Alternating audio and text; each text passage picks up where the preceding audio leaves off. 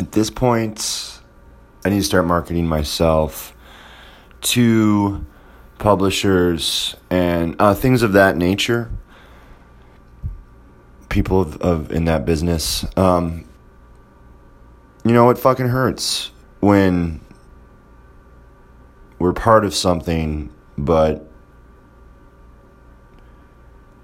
aren't well received, even in a group that we think I'm safe here, like this is a safe zone. But more importantly is just realizing the fact that why do I need a safe zone? Why do I need to feel comfortable? In fact, I don't know. For me, I'm glad it never happened like that, or it hasn't in a long time, because to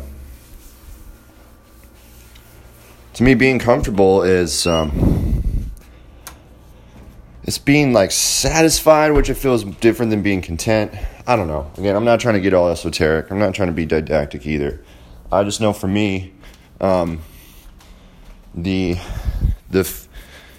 fear of failure, I guess, is becoming greater, is like outweighing the fear of not being comfortable. So it's like I'd rather not fail than I would be comfortable.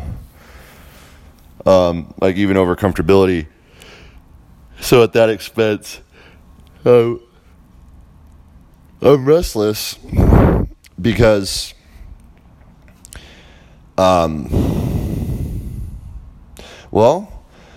because I'm not earning the amount of money I want to earn writing right now. So I got to do something about that. It's time for me to take action. And I've continued to write on this whatever regular basis would be for me, but I can hone down even more. I can write even more. I can make it even more consistent and just more of a routine, becoming a ritual. And I know pretty much everything else for me that I need to do to stay on the thin line. And that's really it. And what I'm realizing is that trying to find safety in others versus finding safety within my own world is just, it never works out. And I always wonder, like, well, why is this not? Because I'm not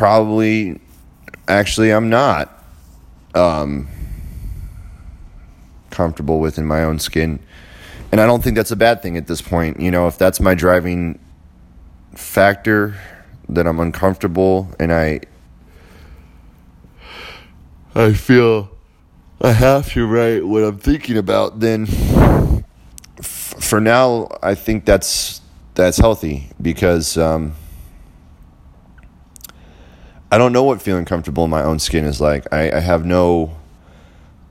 experienced that in over a decade.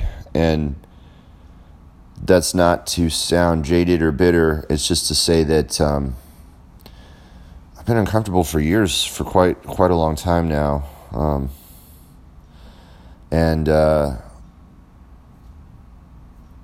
I'm embracing it, and there's no more stopping. There's no more changing. Well, no, I'm not going to change lanes either. Just stay in my own lane, and I'm not going to slow down to help people out, because I got to keep helping myself. And staying in my lane and going the speed I'm going is helping myself. So, that's about it.